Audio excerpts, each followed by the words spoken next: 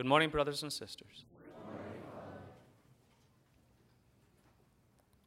Today in our gospel, our Lord tells us why he came into the world. He came into the world to set the earth on fire. And he says, how I wish it were already blazing. This fire of which he speaks is, of course, the Holy Spirit. If you remember at Pentecost, after his suffering, death, and resurrection, the first thing he does is call down the Spirit. Because the Spirit is that symbol of fire by which we truly come to life. And the nature of this life is typified in who the Holy Spirit is in the Trinity. The Holy Spirit is the love of the Father and the Son. So whenever we picture fire, we also picture like passion or intensity.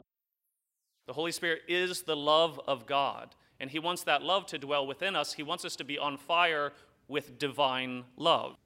Now, that's what divine love looks like, so that's the image we are meant to imitate. But this is the fire about which he speaks in the gospel today, the fire of his love. And he tells us he's in agony, he's in anguish until this is accomplished. This is why he came, to call down his Spirit upon the hearts of man, so that his love would be within them, and that love would be shared with one another. He wants us to love each other the way he loves us. But then he goes on to tell us something seemingly unrelated. So he's just said, I've come to give you the Spirit. I've come to send down fire from heaven so that you have the love of God within you. But don't think I have come to establish peace on the earth. Wait a minute here. Doesn't love bring about peace? Isn't that kind of the point of love? To establish peace in our homes, in our families, in our countries? That's what love does. It brings peace. Christ is the Prince of Peace, isn't he? It's one of his divine titles, the Prince of Peace. But he tells us very clearly, no, that's not why I came. I didn't come to establish peace on the earth. I actually came to bring division. Jesus Christ is divisive. And then he explains very clearly what this division will look like. In your own families, fathers and mothers, children and parents, siblings, you will all be divided because of me. How is it true that he is both the Prince of Peace and the one whose mission is to bring down the love of God into the world, and he's divisive?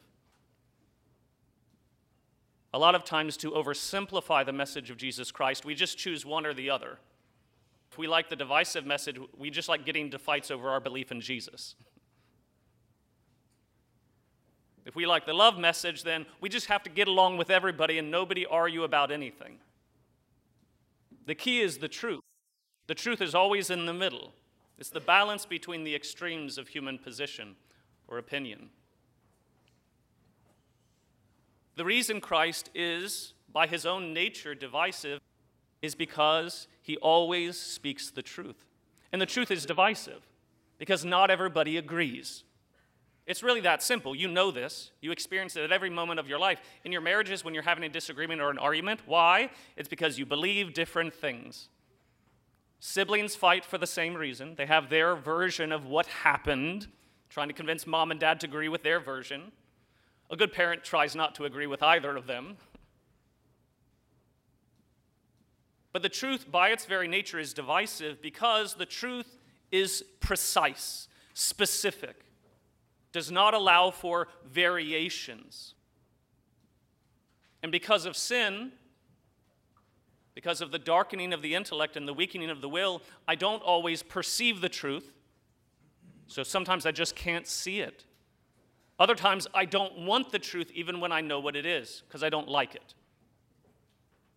Either way, the truth by its very nature is divisive, and Jesus doesn't just speak the truth to us. He tells us he is the truth, the way, the truth, and the life.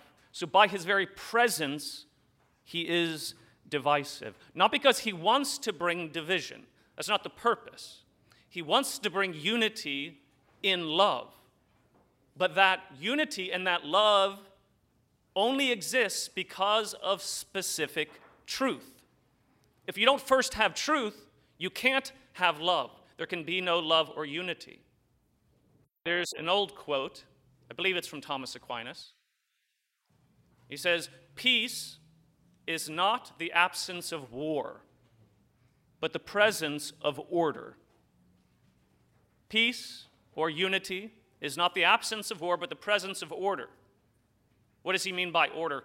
He means place for everything and everything in its place. That's what he means. That's what order is. When we talk about things being in order, that thing should be in that place. When societies or families are properly ordered, then he says there will be peace. Even if there's momentary conflict, that's okay, you just reestablish order. Once you establish order, peace is restored. But order is based on objective truth. Right and wrong, black and white, good and evil.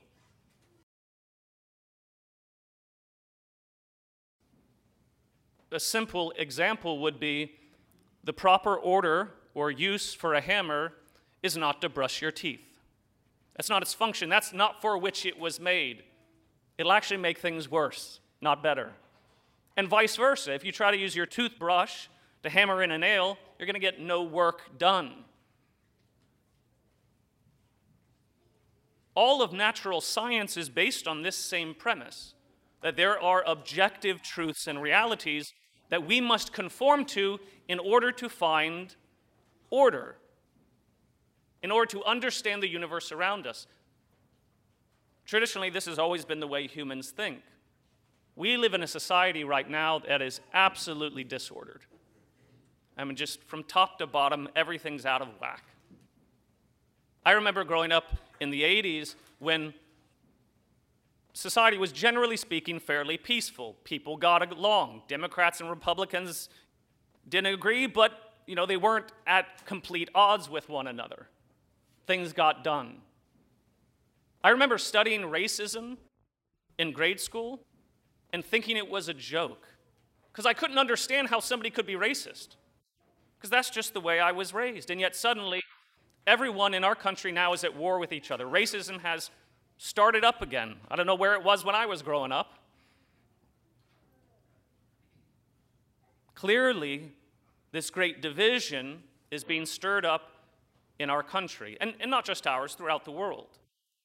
All of these more serious wars are starting up, contentions between nations.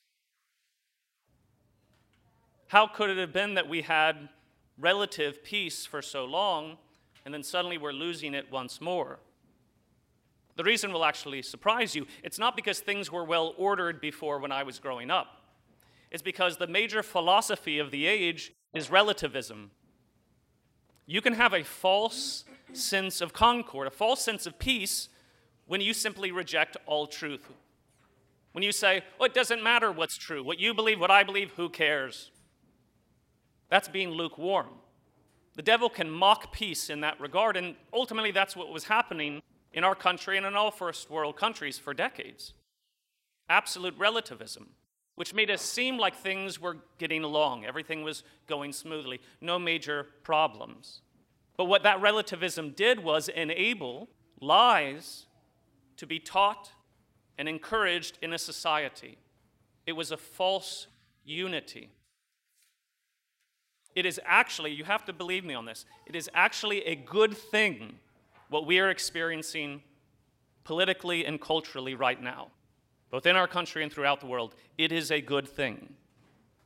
Remember, the truth brings division. The more divisive we are, that doesn't mean we're following the truth, but it means that the truth is trying to be discovered and maintained. A lot of people think you should never fight over truth. I have to tell you, I respect Islam, at least for one reason. Because if there's a reason to kill somebody, it should be over religion. What's more important truth than who God is, how he wants to be worshipped, and how we are to be saved? There's nothing more important in this world. If you're going to fight and kill, fight over that. Obviously, I don't think we should. I'm just saying that shows profound zeal for their beliefs. When Jesus talks about the fire that he wants to be instilled in us, that passion, I mean, imagine if Catholics were as zealous as those who practice Islam. I mean, I hope we wouldn't go out and convert the world by sword, at least not the way it seems to be done. Our job would be slightly different. To convert the world, we would go out and we would battle by sacrificing ourselves. Remember, that's the rule. Whenever there's a disagreement or a battle, there has to be a war. And there are two ways of fighting and winning a war. You can either kill your enemy, shed their blood, or you can let your enemy kill you and shed your blood. We know which way Christ chose. The way of God is submission, humility, self-sacrifice, in order to bring about unity through the truth. And what truth is this? That this is what real love looks like. This is what real love looks like. So how do we restore unity in society? How do we come to the truth? Well, the truth requires order. It requires everyone and everything in its proper place, doing its proper job. So whether you're having a hard time with politics or economics or religion, like there's a lot of discord and disunity in the Catholic Church right now, and it's scandalous. Of any institution in this world, we should always be the best united. But because of the words of our Lord, we should never be surprised by division. We should expect it everywhere where there is the pursuit of truth. So I have a theory about why, or I should say how, our government in particular should reorganize itself to work more properly. Now, government, at least according to God's natural design, can be found in Genesis, the first few chapters, when he creates the first people, Adam and Eve, and he establishes them in specific roles in the family. Because the family is a microcosm of government itself. It's how a group of people are supposed to live together in unity and love. And if each of them understands their proper role in that unity, if they seek to submit to follow that role the way God designed, then they will be peace. And peace will enable love. Without peace, there cannot be love. So when God created Adam, he gave to Adam his teaching. It was to Adam he said, don't eat of the fruit of the tree of the knowledge of good and evil. If you eat of it, you will die. God never told this to Eve. Never told it to Eve. Eve wasn't even alive at that point. When he made Eve, the Bible tells us that he made her to be a helpmate for Adam. So Adam's got this job to till and to keep the garden and to not eat of the fruit of the tree of the knowledge of good and evil. So God places Adam in charge of creation. And then he creates Eve to help Adam do his job, to be a helpmate, to be in relationship with her man because he can't do it alone. He's not meant to. You know the old saying, behind every great man is a great woman, and that's typically true. There's pretty much no exception to that. But each of those people have a proper role in the hierarchy of the family. God wants them to be fruitful and multiply, to raise up children, to create a harmonious and beautiful home so that they can raise up more children and create more people in God's image and likeness. That's the purpose of the design. So I have a theory that the Republican and Democrat parties represent, or at least are supposed to represent, those two roles in the family, the masculine and the feminine. It's clear throughout the scriptures and the teachings of the church, the fathers, and how they explain this, that the head of the home is always the husband. That's God's design, that's the way it is. Sorry, ladies, I don't make up the rules. But the heart of the home is always the mother. Dads can't do that. Dads can't love like mothers love. We're not made that way. But mothers can't lead like fathers lead. They're not made that way. I think our Lord, or at least one of the reasons he made this division of powers within the home, is so that we would have to work together. because working together is the very nature of the unity he's seeking. But if we, through temptation, try to usurp the role of the other, or to misuse our own role, it doesn't create unity.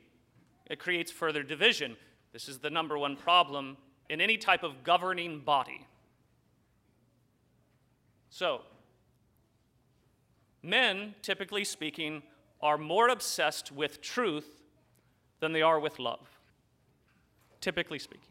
Women, typically speaking, are more concerned with love than with truth. Now, obviously, we need both. An important rule in life is that without truth, there cannot be love. Truth must always precede love. It's an important rule. Even though love is the most important good, truth and order must precede it. You know this because when you're watching TV and an advertisement comes up for that thing you didn't know that you needed, and suddenly you're like, whoa, I've got to get one of those. Children experience this all the time, but even adults, it happens to us. Like 4 minutes ago, it didn't even exist to you. You had no knowledge of it whatsoever, but this advertisement is presented in such an enticing way, and it gives you this idea that you need it, that this is going to make your life better and happier, and suddenly your love for this item comes to the surface. There was no love a minute ago because there was no knowledge. You can't love that which you do not know. But the entire purpose of knowledge is love. Love's always the goal. It's the end. But we understand that when God created Adam and Eve, he created them in a specific order because the man represents truth, the will of God, the order of things, so that the groundwork would be established through Adam so that Eve, who is the symbol of love, could be born, could be brought forth and live in the world. In our gospel, when Christ speaks about this fire that he's calling down from heaven, that is, again, the fire of God's love, the Holy Spirit. And when the Holy Spirit does come down at Pentecost, we know that the church, which is the bride of Christ, is brought forth into the world. You have the new Adam, who God puts to sleep on the cross, and from his side, he doesn't take a rib this time, he takes blood and water, the wellspring of the church's life. And his church is born from his side, just like Eve is born from Adam. His love is manifested and poured forth to us in the life of the church and in her sacraments. The church herself on earth is the manifestation of the fire of his love. But it's all based on the truth of who Jesus Christ is. The truth had to come first before the Spirit could come. So for us in society, we have to reestablish this same relationship of headship and heart. Just as the man is the head of the home, the mother the heart of the home. So in society, this is my theory. Republicans represent the head, the masculine. Sorry, ladies, Democrats represent the feminine. I'm just going to apologize right now. I won't apologize. Let me explain why. Some of you, I thought this morning when I was reflecting on my homily, might get offended by that. But trust me, I'm making a distinction between Republican and Democrat leaders and just the people of the party. Generally speaking, when you're thinking about Republican citizens and Democrat citizens, what you'll find is this basic extreme difference between the two. Republicans are more concerned with simply what is right and wrong. Who cares how it affects any of you? This is the law, this is the rule, this is the best way to have it, this is the truth. I don't care that it hurts you, get over it, that's the way life works. But Democrats, generally speaking, are more concerned with how rules affect people, especially the marginalized, the weak, the vulnerable. They become obsessed, I think in a good way, with caring for these people who are suffering and struggling on the outskirts of society. They're always trying to integrate them and make them accepted and loved. That's a very motherly thing to do, right? Dads in their homes usually are all about, look, this is the rule and everybody has to follow it. And mom's always making exceptions for individual children because she understands the nuances of love. I think in essence, the two-party system does make sense. I think it's God's design. However, we do know that they cannot have equal voting power. So this is my theory. Republicans should always have the final say in any disagreement with Democrats. That's it. That's what God gave husbands. I can accept that. I don't have a problem. But, ladies, you'll like this. Democrats get the louder voice. They're the ones who get to speak up the most about the concerns and needs of citizens. Now, I don't know how this could possibly be done in our society. I think we're just spiraling down into chaos and destruction personally. But I do think this is the order of things based on God's design as revealed in Adam and Eve, as revealed in Christ and his church. Now, we can't change society or government. It's beyond our power. Honestly, you can elect all the right leaders, but there's really no such thing. And unless they're going to overturn a couple of 100 years of twisted tradition, there's really no way for us, mere peons, to do anything about that. But we do have the power to restore right order in our homes, in our parishes, in our local communities. If you really want to make change, you begin there. And it has to be manifested the same way that Christ manifested unity. Because when he came into the world as the bridegroom, he came to marry his earthly bride, his church. And he who is the truth was trying to explain to his bride why things are the way that they are, how it has to be this way. But she wasn't having it. She refused. And she said, look, you either conform to my will or I'm going to kill you. And he said, go ahead. And he sacrificed himself for the sake of unity, truth, and love. This is what true love and truth require of us. Any act of unity and love in this world that does not look like the cross of Jesus Christ is a lie. Because anywhere there is sin, this is the only way to manifest truth and love. So in our love for our spouses, this is what Christ expects us to look like. In the second reading, the letter to the Hebrews,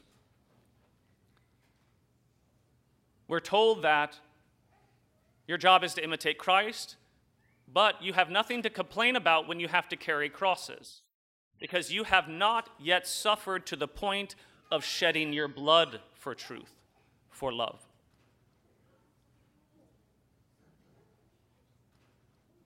We need to pray for that grace that enables us first and foremost to conform to the teachings of Jesus Christ and his church. Remember, truth must come first.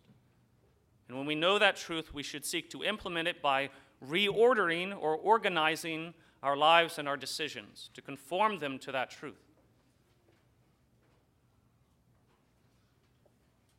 If we're able to bring about order, then there will be peace and love. If we're not, then the second stage is required, that we sacrifice ourselves for the sake of unity.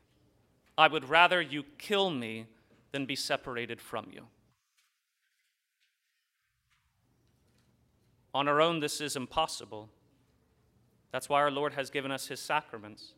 In his very body and blood that we receive in Holy Communion, we receive all of the graces and power that we need to do what he did. It's in the church and her sacraments that we possess the love of God. We are truly set on fire with God's love. And that's the zeal that he once stirred up in us. A zeal to go as far as it takes, to be as committed as necessary, ultimately to establish peace and unity in our families, in our local communities, and in our world. In the name of the Father, and of the Son, and of the Holy Spirit.